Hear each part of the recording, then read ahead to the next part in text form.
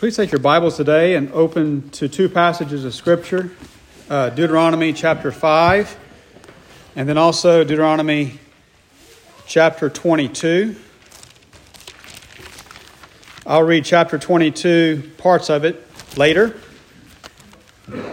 I've been preaching a series of sermons on the Ten Commandments, and right now we are in the seventh commandment, which is in Deuteronomy chapter 5, verse 18, a very brief verse, which says, "You shall not commit adultery." My goal today is threefold. I want to define a broad meaning of adultery. Secondly, I want to explain how Moses taught this law, very briefly in a few verses. And thirdly, I want to explain to you how this commandment, or what this commandment concerns, applies to Christmas and the person of Christ. So that's where I'm headed for this in this commandment. Let us begin with a word of prayer. Heavenly Father, we pray that you'll give us your wisdom and your insight into this passage of Scripture, what the deep meaning of this law is teaching, how it applies in all areas of life, and what it even helps us to understand about the person of the Lord Jesus Christ during this Christmas season. In Jesus Christ's name we pray, amen. Well, first let me give you a definition of adultery. The word adultery is often simply understood to mean that it's an act of breaking a marriage vow with somebody else. But let me give you an in-depth definition of adultery. Adultery is whenever you adulterate something. So what does it mean to adulterate something? It means that you mix something together, or you combine two things together that should not come together. Or, let me put it to you this way. If you have something that is holy and pure, and you mix it with something unclean, what you've done is that you've adulterated the holy thing. So, for example, if you apply this to marriage, marriage is a holy relationship. It's a holy space between a man and a woman. It's a holy zone that marriage has created between these two people. And if you take something from that holy zone and you unite it to someone else, then that holy zone, that holy space has been corrupted, has been adulterated. It's been mixed with something that shouldn't be mixed together. So, on a broad perspective, this seventh commandment is about a bad mixture or a bad union. And when you realize it that way, this commandment opens up into a broad area, because just if you use your imagination, how many wrong unions are out there? How many bad bonds are out there? There may be a bad union that is out of time, not for that time, or out of place, or inappropriate. I mean, just to show you how basic this commandment applies on every sphere of life. Imagine building a house, and you decide that you want to put the kitchen and the bathroom in the very same room. You would never think about doing that, because as soon as you do that, you have adulterated the holy place where you cook food and where you eat food. Okay? So you live in a world where things need to be separate at certain times, and some things always have to be separated. And then sometimes you have to wait for a certain union or a mixing to come together when it's appropriate. So that's wisdom, that's understanding. That's how God has designed the basic laws of this world and of His Scripture. So with that broad meaning of adultery, referring to some type of adulteration, let us turn now to Deuteronomy chapter 22 And I'll show you where Moses begins to apply this law. Now, before I jumped ahead of myself a little bit, before I read to you this part of Deuteronomy 22, let me back up and remind you something. And that is, this law of adultery, Moses applies a lot of this law in Leviticus chapter 18. Now, I don't want you to turn there right now, but I'm giving you a homework assignment. Later today or sometime this week, read Leviticus chapter 18. Because that's one section where Moses gives a full list of all of these mixings of relationships. And God outlaws those adulterous relationships. For example, a person cannot marry an animal. A father cannot marry his daughter. There's all these different relationships where there's a union that God says that is wrong, that is evil, that is outlawed. And it's a list of all this. And you may be wondering, why does God list all those things? A lot of this stuff is disgusting. The answer is that's what those nations around Israel were doing. That's how they lived. And those are all different ways in which the seventh commandment was violated by those nations. And that's why God gives a full list of all those things, and God says, don't do that. And those are all different ways in which the seventh commandment was violated by the nations around them. Now what I want to do is turn to a passage of Scripture where it's going to create your curiosity or generate your curiosity.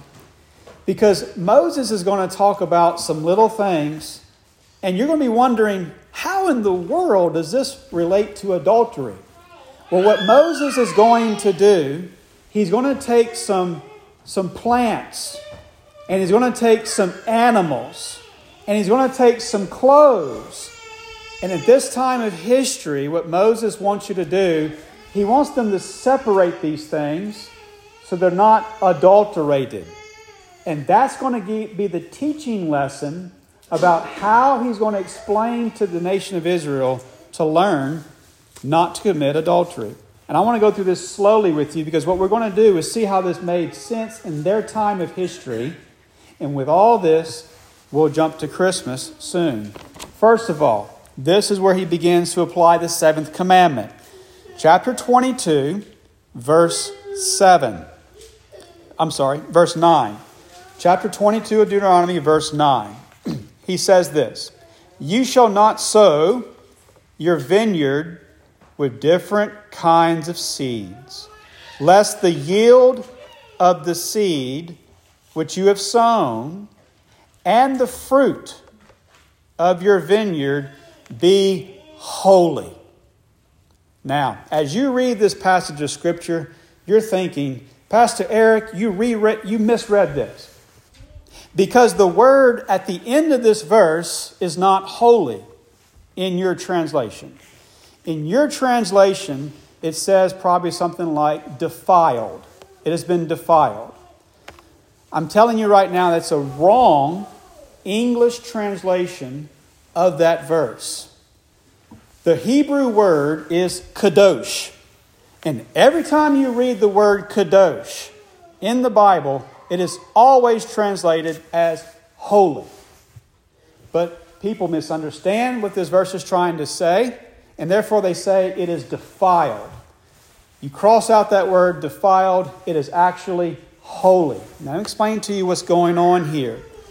There is two types of crops here in this verse. There's a fruit crop that grows grapes. And what do you make from grapes?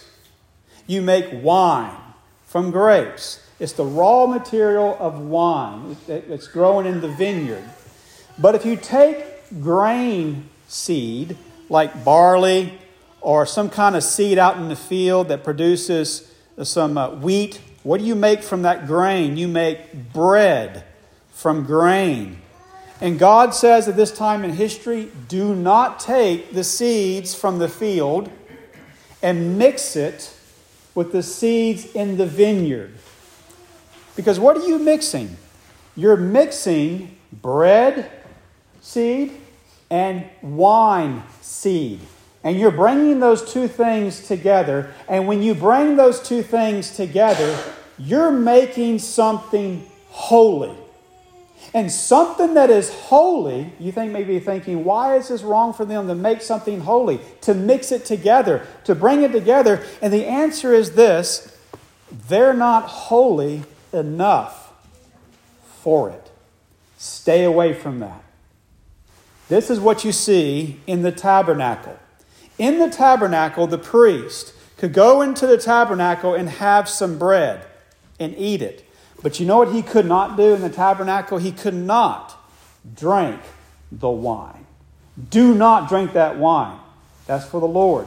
In the old covenant, they were not ready for something that holy. You stay away from it. Do you get the figure or the imagery I'm using? Like, for example, with marriage.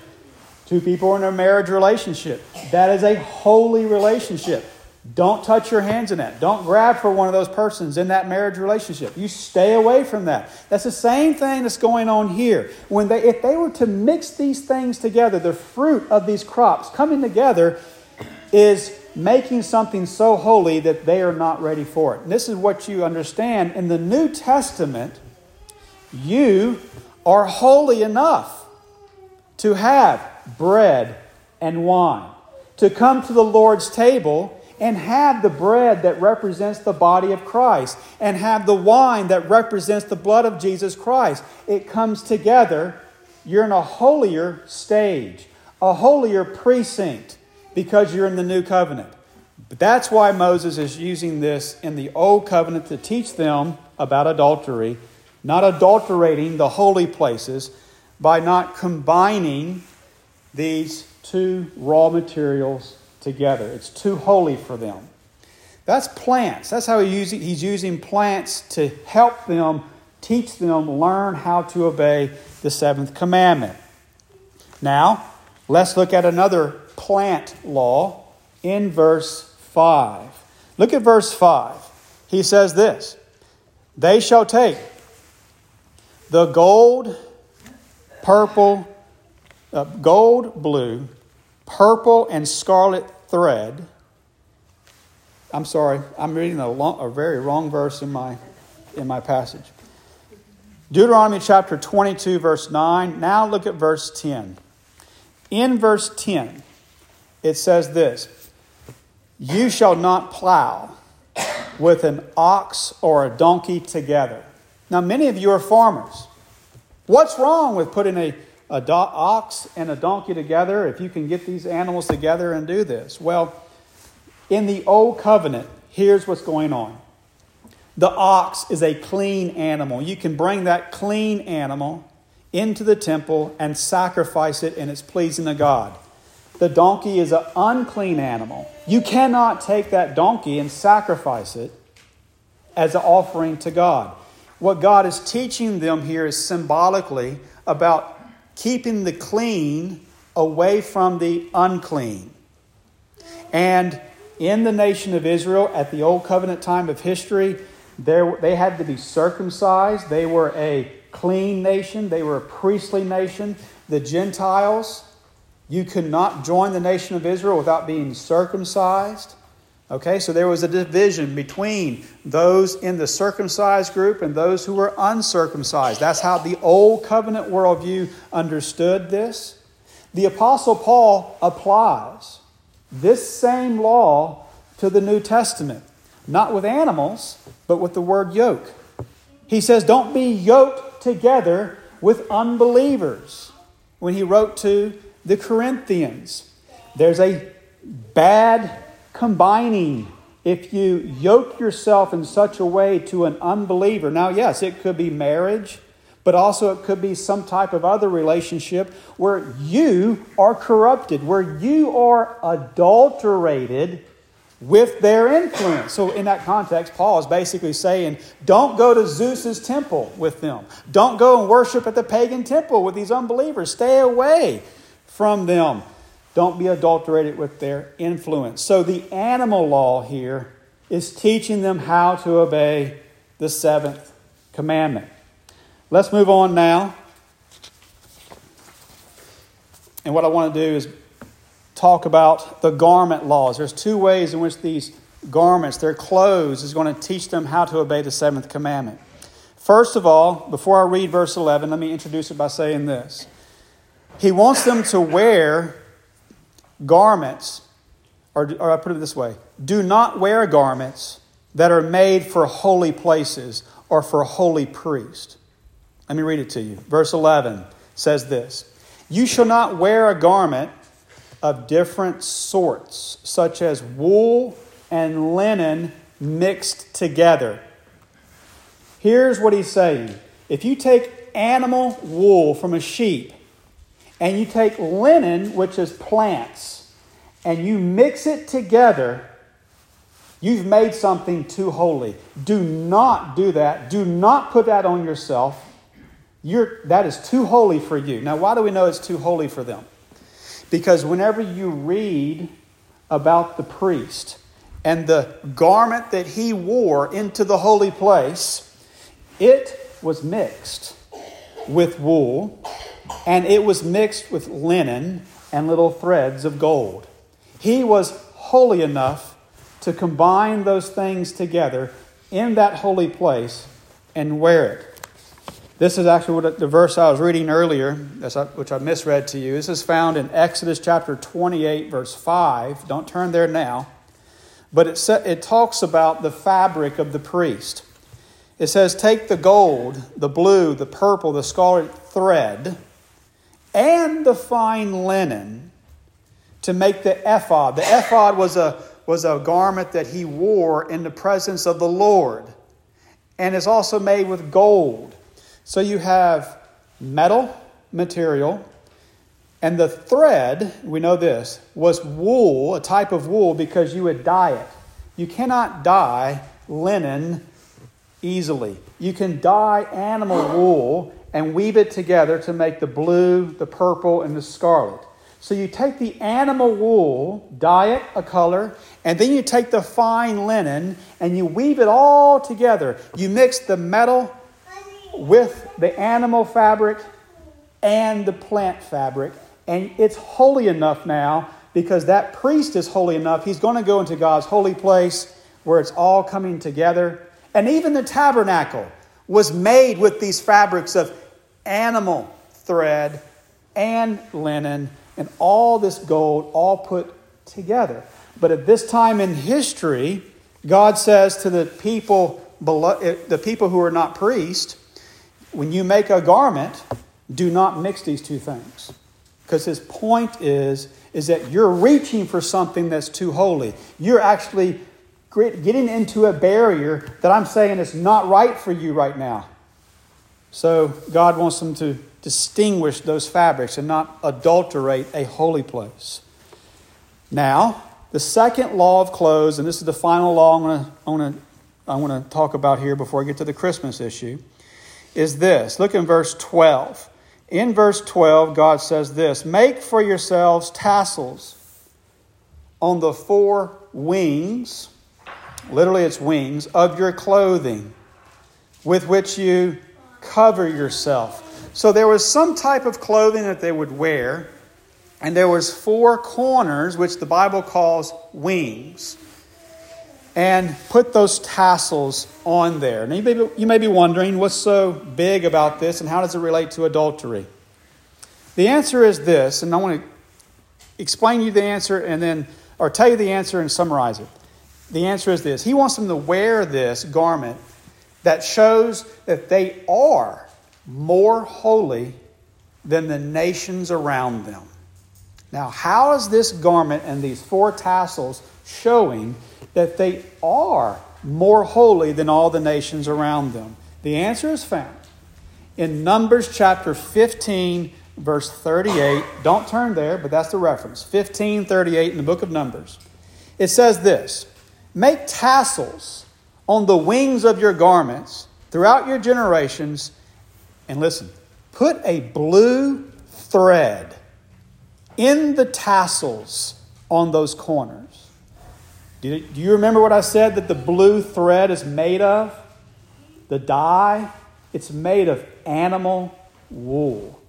That's how they would make that blue thread. So you take a little bit of blue thread, put it into that tassel, and that little mixture right there in that corner of the linen and the little thread of the animal is coming together on the four corners of your garment, and it's showing you're holy. You're a holy people. The blue also is reflective of the blue sky, showing that they are a firmament people. They are positioned above everybody else. They're a holy people, but they're not so holy as a whole people that they can combine all this on their clothes and become a priest. In the Old Testament, there were levels and layers of holy places and holy people. And so these four tassels are to show that I have some holiness to be preserved in my position as an Israelite. So you see, you're sensitive to what can be mixed together, how much to mix, and what time and place you are in history. Let me put it to you this way as well, as an application before we get to Christmas. Your marriage is holy. It's like that blue tassel. If you're not married, if you're young, if you're a teenager, you're looking to be married one day, your body is holy. You don't want to mix your body or unite your body with somebody else or something else that makes it unholy, that devalues it. If you start uniting and mixing your flesh with that person and that person and that person, the value keeps getting eroded, adulterated, brought down, unholy.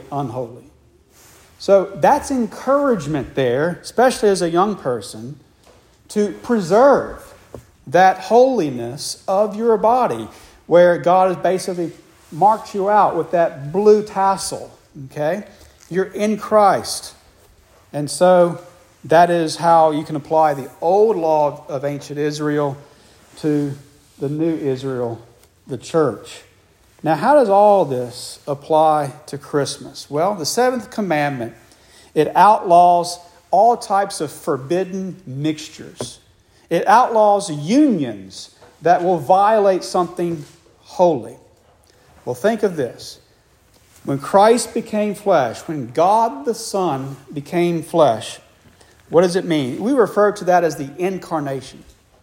And in the incarnation, there's one person, the Lord Jesus Christ, and there is a union in him. There's a union of two natures. He is God, that's his divine nature, and he is fully man, that is his human nature. And here's the mystery of this union. There is no adulteration of either nature. His human nature does not degrade or devalue or contaminate his divine nature. And also, likewise, his divine nature, his godness, his divine nature does not compromise or reduce in any aspect his humanity. He's not half human or half God. He is fully God. He is fully human. That is the mystery of the incarnation. And the church wrestled with this well over 1,000 years ago. And they made a creed called the Chalcedonian Creed. I'm going to read it to you, part of it to you. And this is in the year 451 AD. And part of this creed, of the Creed of Chalcedon, says this, that Jesus Christ, with his two natures are, here's the quote, without confusion, without change, without division, without separation, the distinction of his natures being in no way annulled by the union, but rather the characteristics of each nature being preserved and coming together to form one person. My angle in to Christmas through this seventh commandment, you can see that it helps you appreciate the mystery and the beauty of the person of the Lord Jesus Christ. Though there is a union of God and man, of the infinite and the finite. There is not one iota of an adulteration of either natures. Let me answer the so what question. Why is this so important? Why is this heavy theology so valuable? Because you need a mediator. You need somebody to stand in for you in the heavenly courts who is fully human, representing you. But also you need someone who is fully God, representing God. You need someone to bring you to God. And that's what we celebrate as Christians. With the fact that God himself, the Son of God, God the Son, died on the cross. But the only way for God to die is in his humanity. This is why the doctrine of the incarnation, as mysterious as it is the bedrock to the Christian faith. And that any group that denies the incarnation and says, well, he's not really God, it's denying the person of Christ. Any group that says he's not really man is denying the person of Christ. He is fully God and fully man. And that's why we come on Christmas season to worship the beauty of the incarnation. Now I want to give you another application. Lastly, concerning Christ, not just Christmas, but also Christ. When you think about union, when you think about salvation, the Apostle Paul understands salvation to be based upon your union with Jesus Christ. In Romans chapter 6, he says this, do you not know that as many of you as were baptized into Christ Jesus were baptized into his death? We were buried with him through baptism into death. We have been united in his death and resurrection. Consider this point. Jesus is sinless, yet he is united to a bunch of sinners. From the logic of that, if we are joined to Christ and we're sinful, then do we adulterate the Lord Jesus Christ? Do we subtract holiness from his purity? Because he is uniting us, a bunch of sinners, to himself, and we're in union with him. Surely we are adulterating him. The answer is no, not at all. Why is it? Why do we not adulterate the Lord Jesus Christ and all of his purity and holiness? It's because he has declared us righteous. He has justified us. He pronounces his righteousness upon us. That's how he can unite a sinful bride to himself and not lose any righteousness or any holiness, bring us into the holy place, because he says, my righteousness is now yours. He imputes or accounts all of his righteousness to you, so therefore you stand in the Holy of Holies with King Jesus, and there's no adulteration. There's no compromise of holiness. And you can now go into a room or a space, what I call the Holy of Holies, that the ancient Israelites could never even see. Because there was one barrier after another that blocked their vision, blocked their entryway. And only that high priest can go in there. But Jesus Christ brings us in there because he became incarnate. So you can see how the full ramifications of adultery or not committing adultery apply not only to marriage, it applies to how you build a house. It applies to your relationships early in life and later in life. It applies to how you can appreciate Christmas and the incarnation and also your union with the Lord Jesus Christ. Let us pray. Heavenly Father, we give you thanks for our time together. We give you thanks for your purity. We give you thanks for your righteousness that is accounted to us through Jesus Christ our Savior. We pray, Heavenly Father, that you will give Christians wisdom to unite themselves to your people, to have good mixture in their life of godliness with godliness. And we pray, Father, for our children and grandchildren, you'll give them wisdom to live in this adulterous generation. And that your word will continually purify us, not only in physical relationships, but also in our worldview, our understanding, and our appreciation of your beauty and your glory. In Jesus' name we pray. Amen.